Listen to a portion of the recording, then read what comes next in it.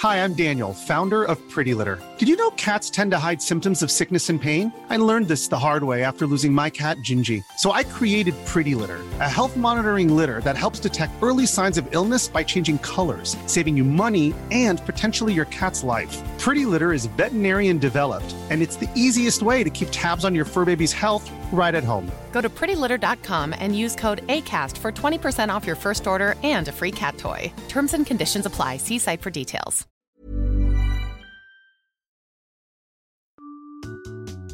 Hey, this is Emma Whitfield, Senior Account Manager at the Webby Awards. We're getting ready to honor the 2019 winners at the 23rd Annual Webby Awards on May 13th. And trust me, you don't want to miss out. For just one night, this year's top digital creators are gathering to celebrate the best of the internet. It's going to be star-studded, with winners in attendance like Issa Rae, Emily Weiss, Hasan Minhaj, Tiara Whack, and more. Follow Webbies, that's hashtag WEBBYS, to watch all the best moments from the show, hosted by Jenny Slate, as they happen on Instagram, Twitter, and Facebook. It all goes down Monday, May 13th at 7:30 Eastern Standard Time. All right, let's get started.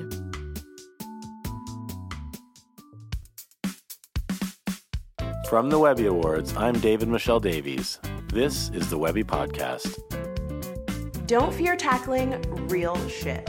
Different strokes for different folks. Make it here, then everywhere. Fuck the patriarchy. We won!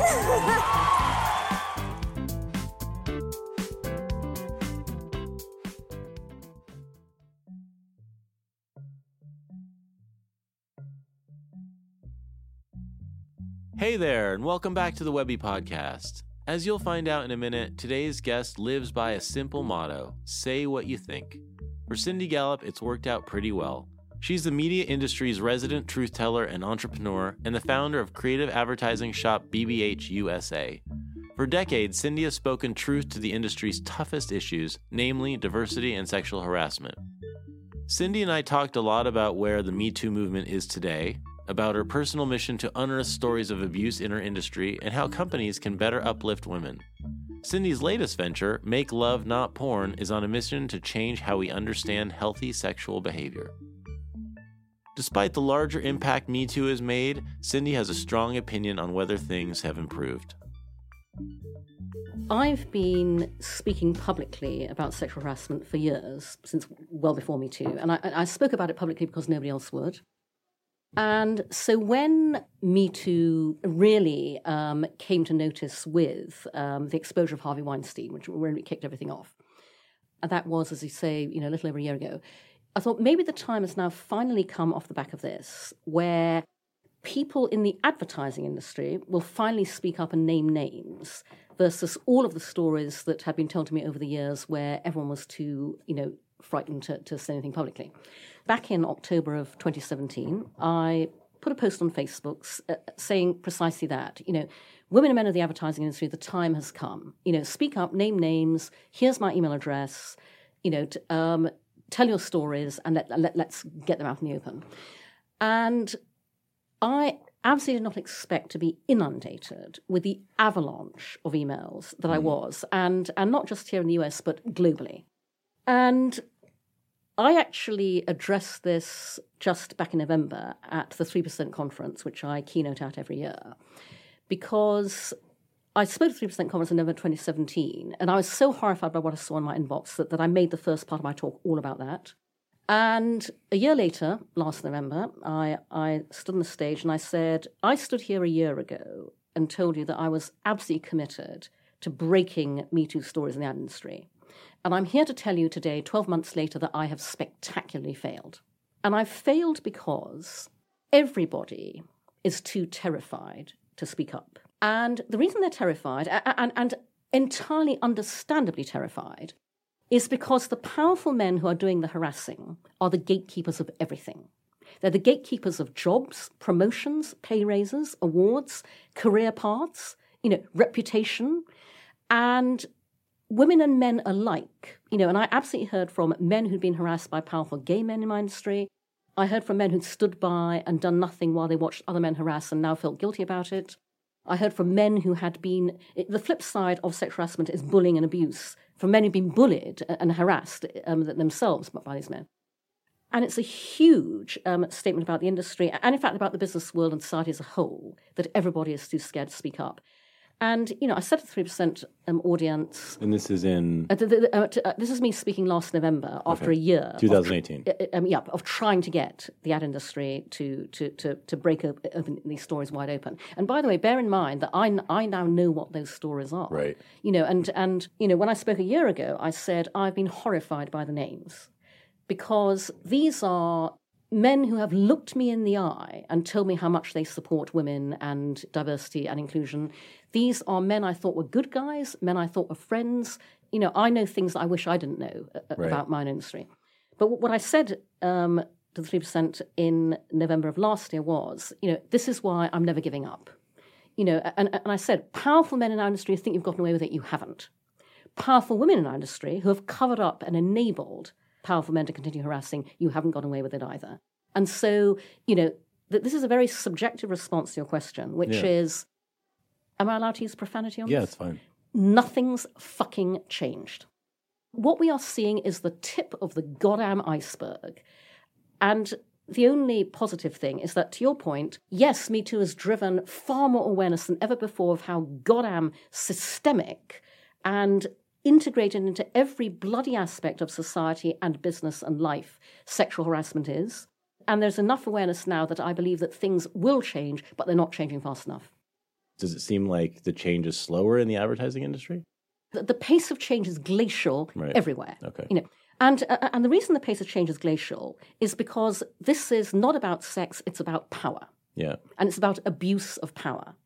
And as long as patriarchal, male-dominated power structures are in place, this is going to carry right on happening.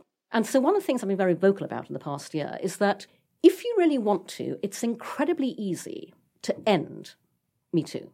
It's really easy to end sexual harassment, sexual abuse, sexual violence. Two things, okay? First of all, and I'll address this specifically in terms of Me Too in the workplace, but what I'm saying applies to society as a whole. Number one, make every single level of your company gender equal. 50-50 male-female, or ideally, because it's been the other way for way too long, more female than male. And the reason I say you should do that is because sexual harassment magically disappears in environments that are gender equal or more female than male, for two reasons. A, there is no longer, as you have in a male-dominant environment, the implicit bro endorsement, it's okay to behave like that. Right. And B, when you have gender-equal working environments where men engage with women every single day as professional equals, are exposed every single day to female intelligence, brilliance, ideas, creativity, insight, men cease to see women in one of only two roles, girlfriend or secretary. Okay? And so that's number one. Make every single level of your company, and it has to be every single level, leadership, bottom, and every level in between, gender equal. And the second thing you need to do, and, ironically, this is what my startup Make Love Not Porn is entirely dedicated to, is sexual harassment will disappear when we have what we do not have currently, which is a gold standard that is universally understood, discussed openly, promoted, operated, and very importantly, aspired to, a gold standard of what constitute good sexual values and good sexual behavior. And the reason I say that is I designed Make Love Not Porn around my own philosophies and beliefs, one of which is that everything in life, and business, by the way, starts with you and your values.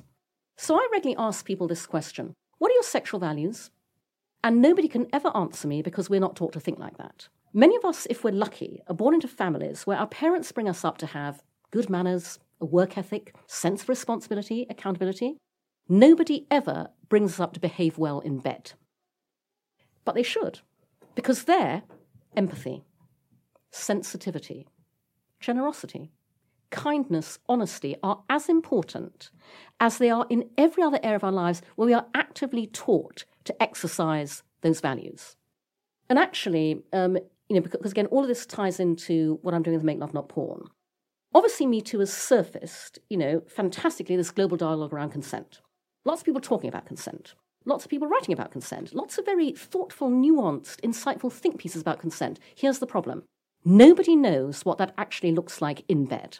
Right, because nobody talks about it, or they only see it on television or the media. Nothing educates people about great consensual communicative sex, about what constitutes good sexual values and good sexual behavior, like watching people actually having that kind of sex. Right. And MakeLoveNotPorn.tv is the only place on the internet where you can do that. Every single one of our videos is an object lesson in real-world consent. So when we actually integrate that gold standard of, these are the good sexual values, good sexual behavior that everyone should aspire to into society, as widely as we ingrain other gold standards of behavior, then you end Me Too. Tell me about how those videos become, and tell me a bit about Make Love Not Porn and how those videos become that gold standard. I know that when you first started years ago, Make Love Not Porn, one of the big things you wanted to do, I believe, I'm putting words in your mouth, feel free to disagree, is there was a lot of pornography out there that people were seeing, and that ended up becoming, especially with young people, what they thought sex was. And I think, if I remember, one of the things you were trying to do was show an alternative, more realistic view of what sex was. Is that still sort of... No, absolutely. In fact, next month is the 10th anniversary of Make Love Not Porn, since I first launched it in its original .com iteration as Porn World versus Real World at TED in 2009. Right. And we are the world's first and only entirely user-generated social sex video sharing platform, absolutely celebrating real-world sex as a counterpoint to porn. Our tagline is pro-sex, pro-porn, pro-knowing the difference. And with the very single-minded mission of doing it in a way that socializes and normalizes sex, to make it easier to talk about, to promote good sexual values and good sexual behavior. We call ourselves the social sex revolution. The revolutionary part is not the sex, it's the social. Right. And so if you're talking about these videos as being a place where people can go to sort of see the standard of consent, are you requesting certain types of video? Like, no. You're screening them? So we are what Facebook would be if Facebook allowed you to socially, sexually self-express and self-identify, which obviously doesn't. So social sex videos on Make Love Not Porn are not about performing for the camera. They're just about doing what you do on every other social platform. Capturing what goes on in the real world, as it happens spontaneously, in all its funny, messy, glorious, silly, beautiful, ridiculous, wonderful humanness. And, we're a social experiment. We're putting this platform out there. You, our community, you, the world. You show us what is real-world sex. I mean, we put no parameters on it at all. Only requirement is that it really is real. And so I designed Make Love Not Porn around human curation. And by the way, the really important thing about that is the young white male founders of the giant tech platforms of today that dominate all our lives are not the primary targets of online and offline harassment, abuse, violence, sexual assault, rape. Sure. They don't design for it. Yeah. Make Love Not Porn is a female-founded venture built by a team that is more female than male. We spent literally years concepting and designing MakeLoveNotPorn.tv because when you are one of the parts of the population that is at risk every single day, you design for it. Right. Okay? We knew that if we wanted to invite people to do something they've never done before, socially share their real-world sex, we had to think through every possible ramification of that to create a completely safe and trustworthy space. And so we designed Make Love Not Porn around something that nobody else does, but should in terms of giant tech platforms, which is human curation. Our curators watch every single video submitted to Make Love Not Porn from beginning to end. We do not publish it unless it's real. And by the way, that's our only lens, as I said, but obviously enables us to see, everything and make sure that everything is absolutely in accordance with our policies.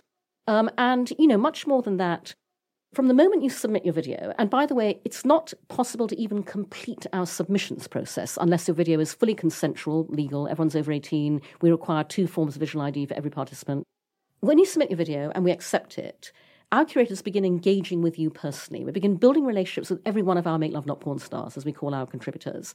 They will Skype with you, phone, email, whatever your chosen communication is. We'll talk with both halves of the couple. We enormously value the people who have been brave enough to make themselves this vulnerable in order to be a part of the social sex revolution. We also have measures like, if you're at all worried about your employer, your school, it's absolutely fine to be anonymous. You can wear masks, faces in shadow, out of frame. Half of our Make Love Not Porn stars choose to be anonymous. The other half are happy showing their faces. your video is only viewable on our platform by our members, and only actually by the members who've paid to rent it. We have a revenue-sharing business model. Half the income goes to the contributors. How much of that is the motivation for the people who share the videos, and how much of it is wanting to be part of the community? I can tell you, it's a great question, by the way, because we absolutely watch out for that. We don't want people who are motivated by the financial reward. Okay. Actually, they're not. We have Make Love Not Porn stars who were so thrilled to find us, they shared videos without even realizing they could get paid for them. They are basically doing this because they believe in the mission. And that's why, separate from one category we have, which I wanted from launch and asked my friends to help me with, we are the only place on the internet where porn stars share videos of the sex they have offset in the real world, because they have real world sex too. But our everyday Make Love Not Porn stars, the vast majority had never ever filmed themselves doing anything sexual before ever. They're doing it for us because they believe in our social mission. And so the reason we operate a rent and stream model, not a download and own, is because our commitment to you as a Make Love Not Porn star is the moment anything changes, relationship, life, circumstances, even just your mind, you tell us, we take your videos down, they're gone forever, they're nowhere else on the internet. Right. One of the things I wanted to talk to you about was how much the internet is supporting some of the expansion of these discussions and some of the, hopefully, more opportunities being provided, but also in some ways how it isn't. Do you think that typical and traditional porn is a factor in sexual harassment in the workplace? Does it play a role in creating that? Porn in itself doesn't. Porn through the male lens absolutely does. Basically, the same dynamics apply to porn as do everywhere else. So I regularly get called up by journalists, writing an article about porn, and they'll ask me something like, "So, Cindy, do you feel that porn objectifies women?" And I will say that I think any industry that is dominated by men at the top inevitably produces output that is objectifying and objectionable and offensive to women. And then I will point them to the commercial breaks in the Super Bowl. Right.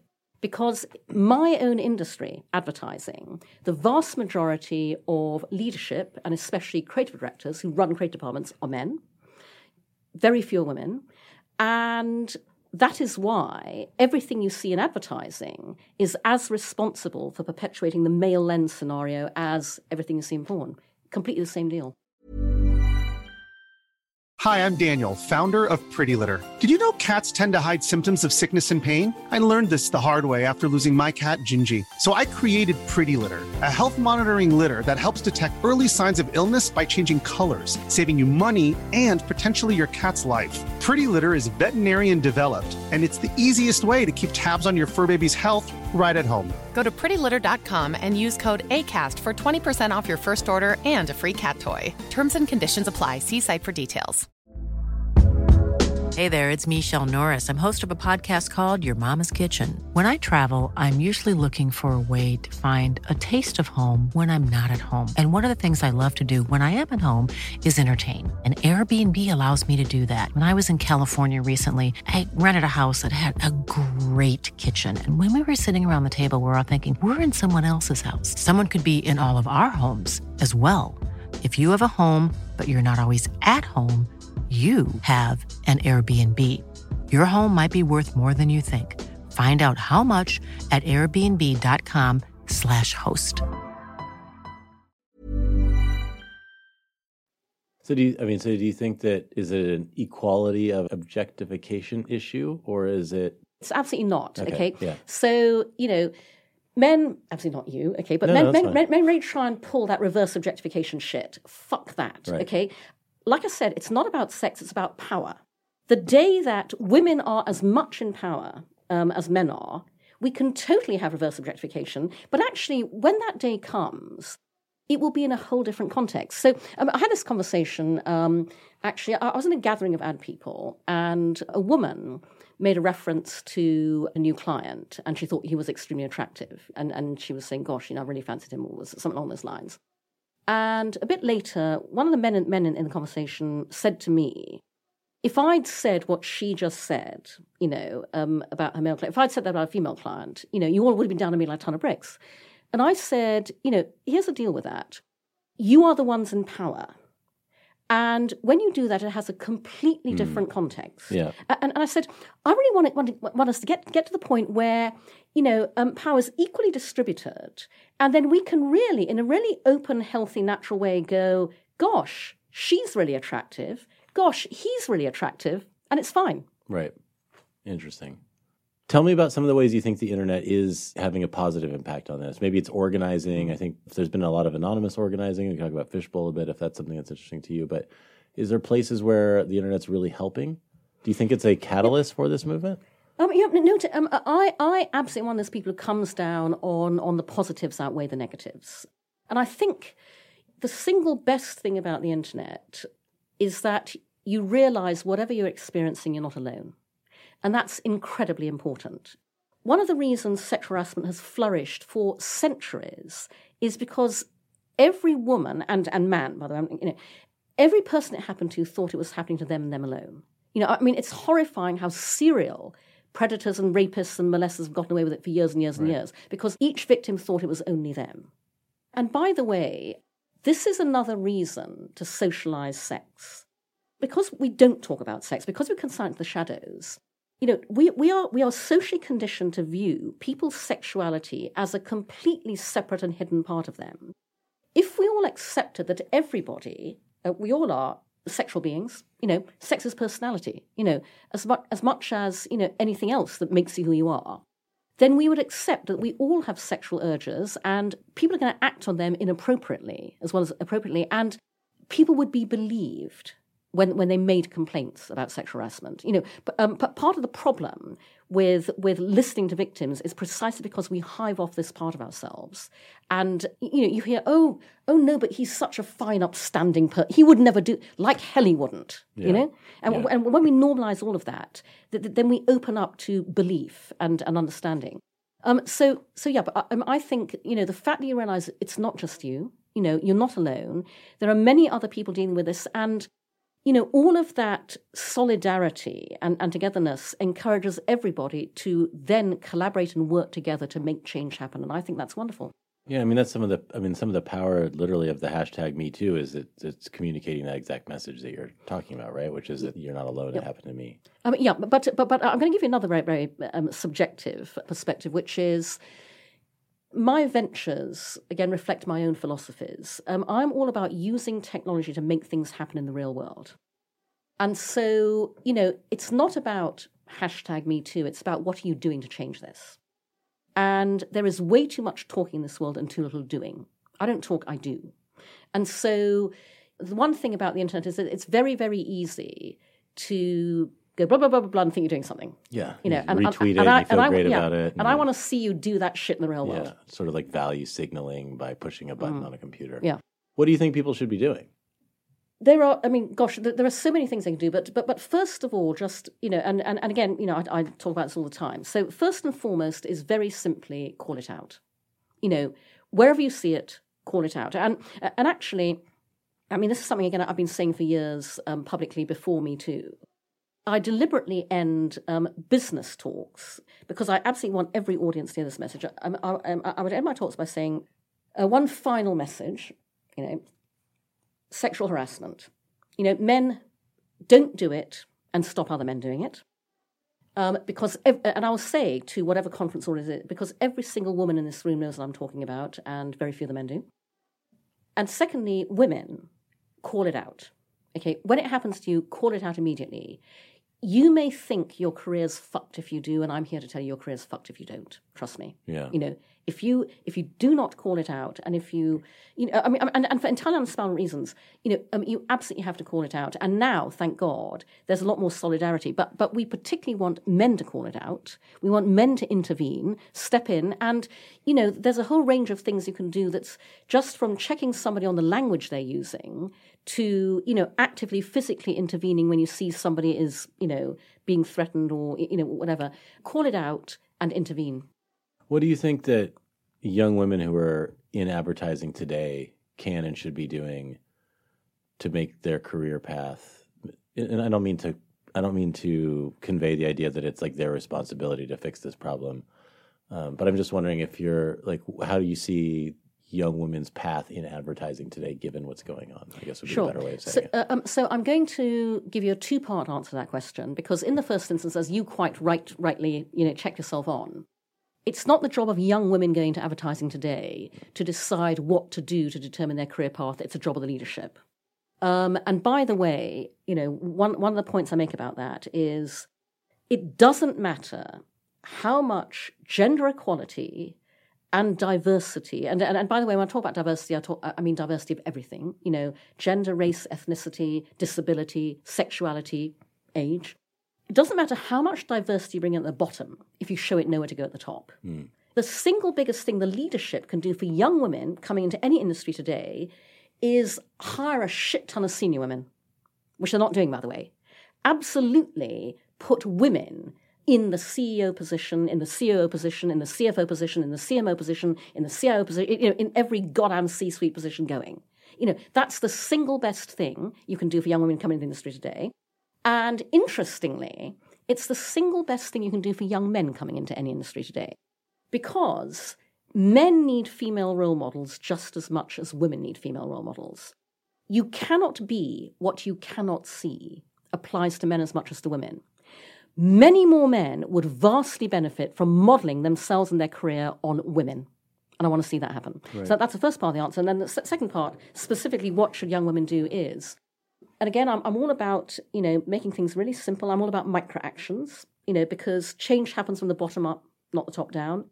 We can change things when every single one of us every day takes micro actions, tiny actions to change what we see change, cumulatively adds up, at scale to enormous impact. Yeah. And so the single most important micro action, and by the way, I say this to young women, but I say it to everybody. The single most important micro action to take that will have the biggest impact on your career and your life going forwards is an incredibly easy micro action, requires no experience, no training, no skills. It's simply this. Say what you think. No, really. Say what you really think. Because we don't, by the way, especially women. We get mansplained to, man-interrupted, talked over, dismissed, ignored, not heard, not listened to. And so I say to young women and everybody, say what you think. Two reasons. First is that because we do not say what we really think, often it's only when you start saying what you think that you find out what you really think. When you begin just articulating what you personally think, then you realize what your own opinions are. And secondly, that is your value to the business. The business hired you to make your unique contribution, and what you think is part of that. And it's also, incidentally, a very good filter, because if you say what you think and it is not received well, it is not valued, get the fuck out.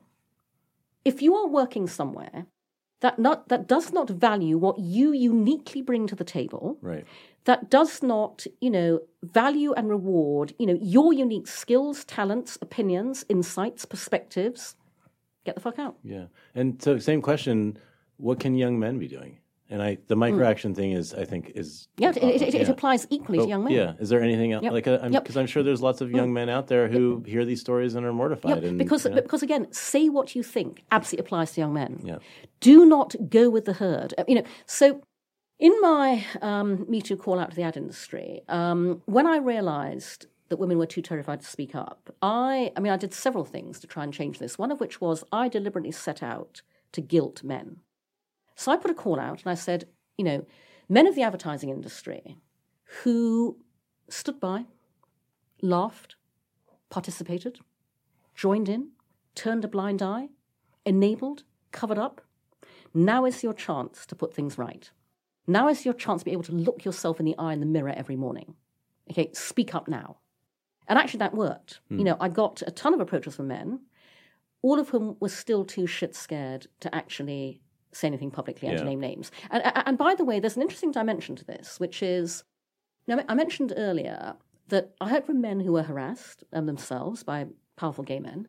I heard from men who, saw their female colleagues being harassed, were aware of their female colleagues being raped, did not speak up. And trust me, there are serial rapists in my industry that have never, ever. What do you do when you must see these people or hear about them or talk to them? Yeah. What do you? That must be as you said. You probably wish you didn't know. There is nothing I can do until I get those stories broken. I'm working all the time to break them. But so I also heard from men who and again, I said this earlier, but, the flip side of sexual harassment is bullying and abuse. Right. Imparted to everybody, all audiences. So there are powerful men who are sexually harassing women who are abusing and bullying men. And so I got some very emotional emails from men who had as much PTSD from these scenarios as women did. But there is a particular dynamic, which is, the men feel they cannot speak up because for a man to admit that he broke down this much by what another man did to him in the workplace goes against our societal construct of masculinity. Yeah. And they're too afraid to ever speak up publicly about that. Yeah, I mean, I suspect also that the telling on other men is, that's something also that's very ingrained at a very young age, which is like not telling on people. No. These men know how horrific these monsters are. They are scared shitless for themselves and their careers. Right. They've been sufficiently disgusted that they have absolutely. So it's fear. It's fear. Do you think some of these organizing tools, like Fishbowl, where people talk anonymously, do you think that helps in some ways because it gives people the opportunity to connect, find out that other people are going through the same things as them, discuss things more openly without sort of getting in trouble for them? Think those things are helpful, or do you think that they, and the answer is probably both, or do you think that they undermine, because you read a lot of this stuff feels very empowering, but then also you read a lot of discussion around it and people also feel undermined and it feels subversive and that kind of thing as well. Well, again, very subjectively speaking, I mean, I've been sent a ton of invitations to Fishbowl. I've never accepted any of them. I'm not interested in engaging in those sorts of anonymous forums. Yeah. I'm not a huge fan of anonymous forums, period. Again, that's me. I absolutely think there is a role so that people don't feel so alone. I think the more important point, actually, is that the reason those anonymous forums thrive is because the system is failing everybody. Yeah. If instead of systemic sexual harassment, you had systemic integrity and listening to victims and belief in victims and help and support victims, you wouldn't need anonymous forums. The vision that you outlined, I think most leaders who listen to that, I would hope, would be like, that sounds like what we should be doing. Part of the challenge is it's, human beings are human beings and don't always succeed at doing all of those things, even if they would like to, right? Sometimes they fail. They're not as good as they want to be. They're unaware of themselves. They're defensive. They're all the sort of flaws that regular people have. Is there something about the world we live in today that can enable people to be better than in the past? If that makes sense. There's nothing about the world today because, again, everything we're talking about has been true of all humanity since the dawn of time. It's just the methodology by which we operate is so very different today. Yeah. I'm all about radical simplicity. I like to keep things very simple. And, very fundamentally, what I say to people is what I was talking about earlier as a personal philosophy, which is everything in life starts with you and your values. The single most important thing you should do, and it's astonishing, by the way, how many people do not do this, is absolutely just stop and look into yourself. Ask yourself, what do I believe in? What do I value? What do I stand for? What am I all about? And then live your life and do your work according to those values. Because that actually is the secret of human happiness. When you know what your values are and you are living according to them, and by the way, it also makes life so much easier because life still throws you, by the way, all the shit it always will, but you know exactly how to respond to it in any given situation in a way that is true to you. And that makes you feel and know you're doing the right thing. Cindy Gallop, thank you so much for joining us on the Webby Podcast. It's been great having you. Thank you. Absolute pleasure. And everyone listening, please go over to makelovenotporn.tv and join the social sex revolution. Thank you so much to Cindy for stopping by the studio. Make Love Not Porn is a tool that celebrates real-world sex and helps individuals find ways to better communicate. If you're over 18, check it out at makelovenotporn.tv. If you enjoyed this episode, we'd love it if you could take a few seconds to leave us a review on iTunes or wherever you get your podcasts. To learn more about the Webby Awards, visit us at webbyawards.com, WEBBYAWARDS.com, or on social platforms at The Webby Awards, THEWEBBYAWARDS. As always, you can reach me at DMD Likes. Our producer is Terrence Brosnan, our writer is Jordana Jarrett, our editorial director is Nicole Ferraro, music is Poddington Bear. Claire Graves is Epifurious 89's biggest groupie. I'm your host, David Michelle Davies, and this is the Webby Podcast.